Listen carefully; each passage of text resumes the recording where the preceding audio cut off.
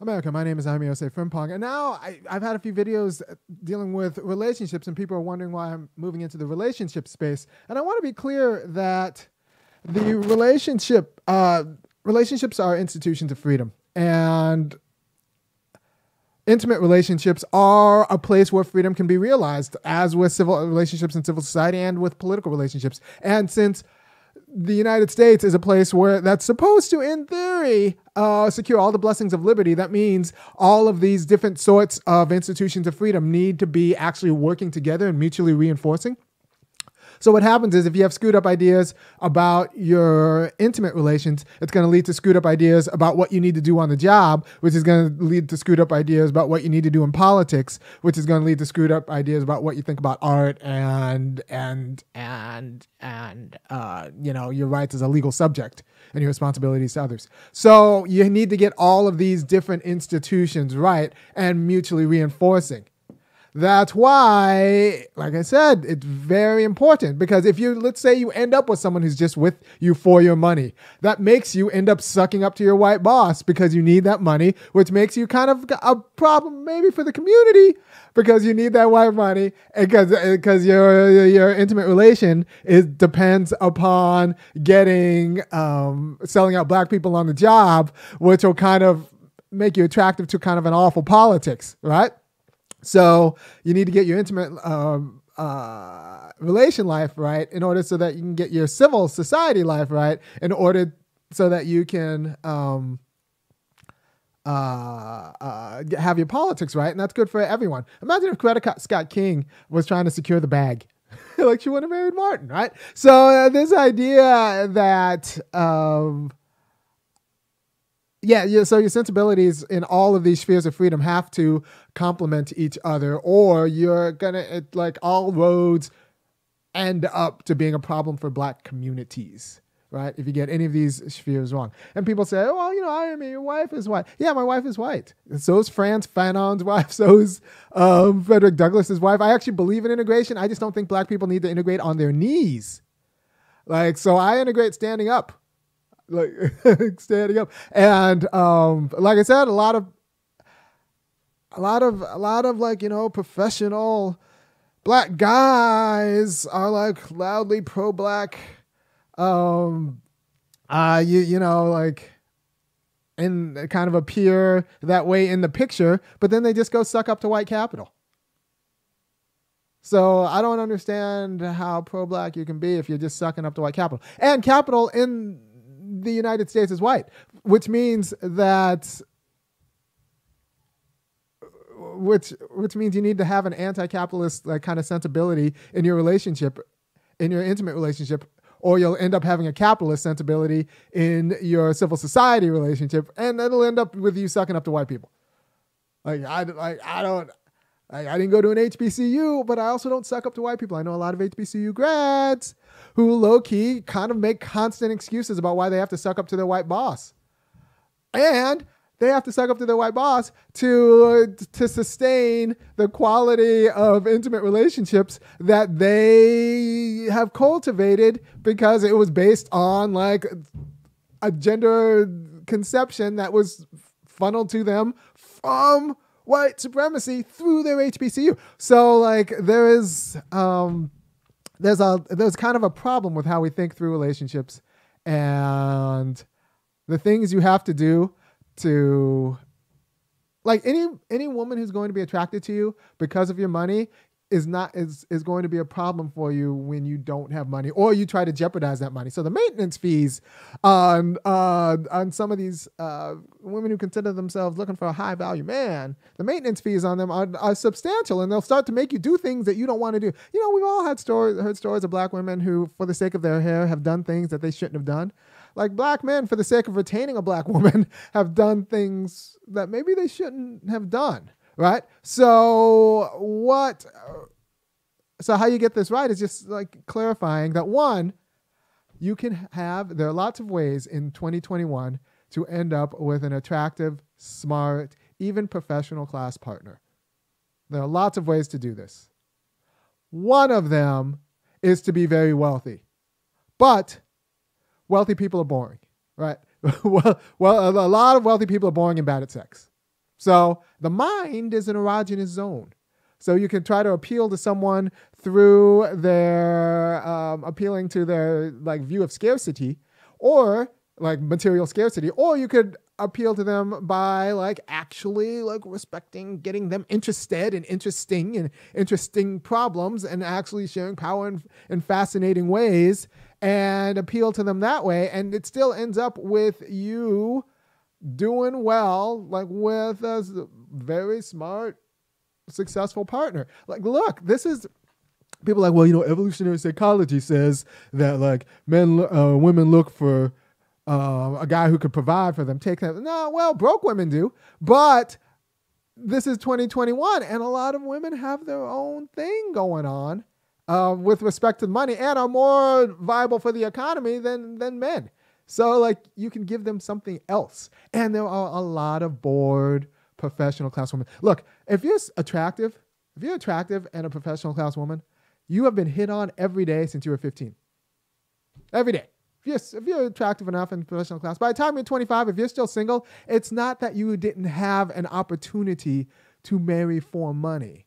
It's that you were bored because those guys are boring and you don't want to consign your life. You saw your mom marry your dad for money and stability because he could provide, and it turns out your dad's an ass, and like your mom is like on pills. So like there are enough professional class women actually like who understand, at least in the back of their mind, that if they marry someone for material security, that could end up being a boring, like horrible deal for them.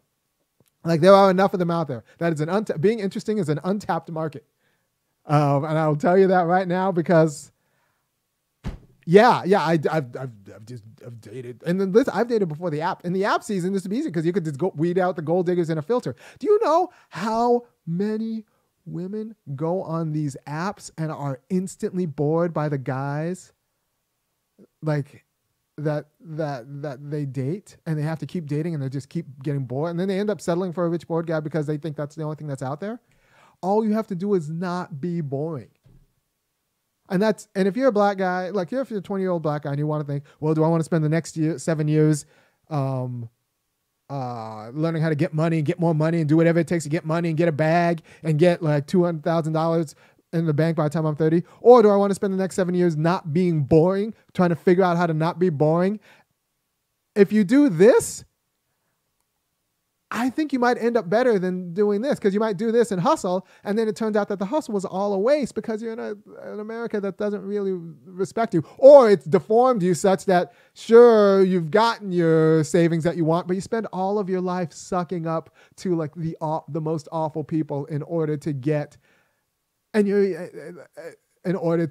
bag, and you've even kind of bored yourself, so now you have to self-medicate, right? So, spend your life. This is probably why people don't want me in their mentorship program. Oh, I assume that people don't want. I suspect. Actually, I've been invited, so I guess they do. But like, if I'm mentoring a kid, I'd be like, spend all of your time making yourself like interesting and interested in the most interesting problems, right? And pulling that out of people, rather than try to get money. Because if you're interesting and interested, then you'll fulfill some sort of need that might not be respected by the market yet, but will be. Like, a lot of this is like the philosophy classes I teach. So in the philosophy class I teach, the students don't know why they should take it. They don't know why they should take it. And when they get there, they're like, well, is this going to make me money? I don't even know why I'm doing this. And then halfway through, and when they leave, I get the kind of reviews that people like have in the department have never seen before.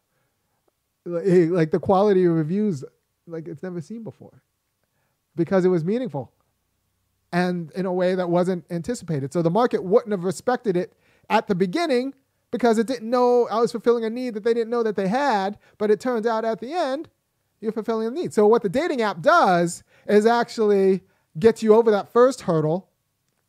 It gets you to the table, and then you could start fulfilling a need that they don't even know that they had. Right? And I'm not saying be nice. I'm not saying Yeah, I'm just saying be interested, and like think of the mind as an erogenous zone. And if you don't do that, you can't be surprised when you're just like a broke version of a wealthy white guy. So like I don't um yeah.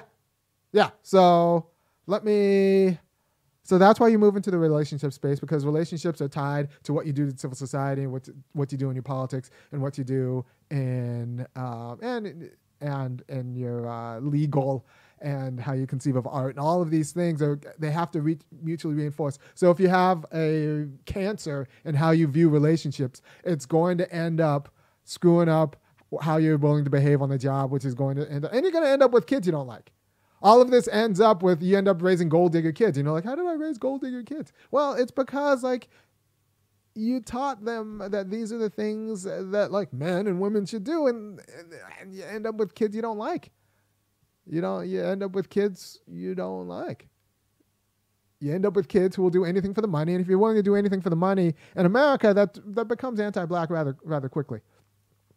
So I'm not going to stay in the relationship space, but it's a very for a long time, but it's a very important space, because if you think that somehow being successful in America is valued by the white man's market as is, then you're just setting yourself up for a lot of confusion. Like you're setting yourself, you don't want a spouse or an intimate relation that's held together by external values, because external values are fickle in the United States. They can turn on you. MLK was very popular when he won the Nobel Peace Prize. Not very popular when he started talking about organizing sanitation workers, and that's the market. That's a market evaluation. So you need to have some sort of internal autonomy of reason that actually gives you an independent evaluation. That's not just the opinions of the market as is, because they don't know what they want until you give it to them. You can't. So modern mate selection has always been conformed to the political economy, right?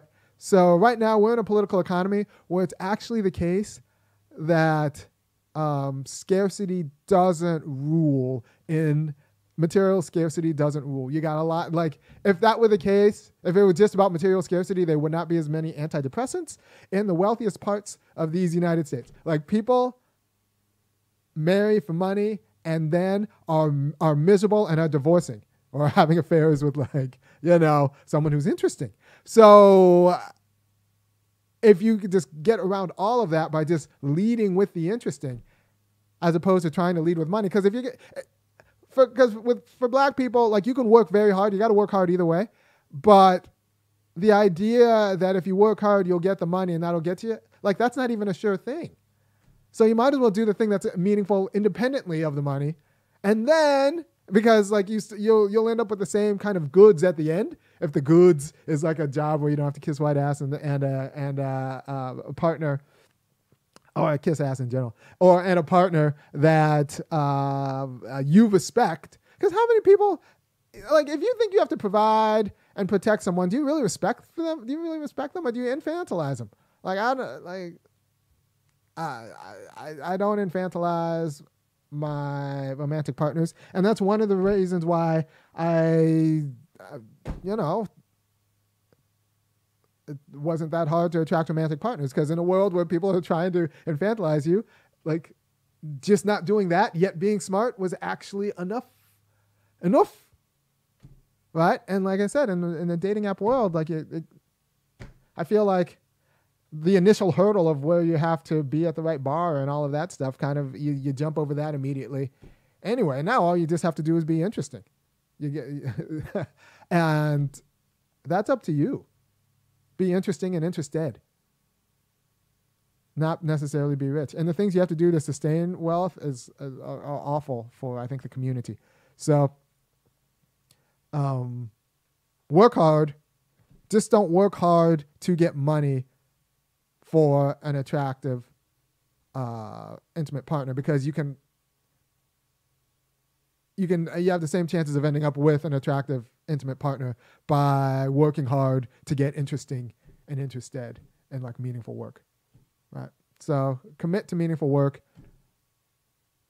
and don't be surprised. I like the mind is an erogenous zone.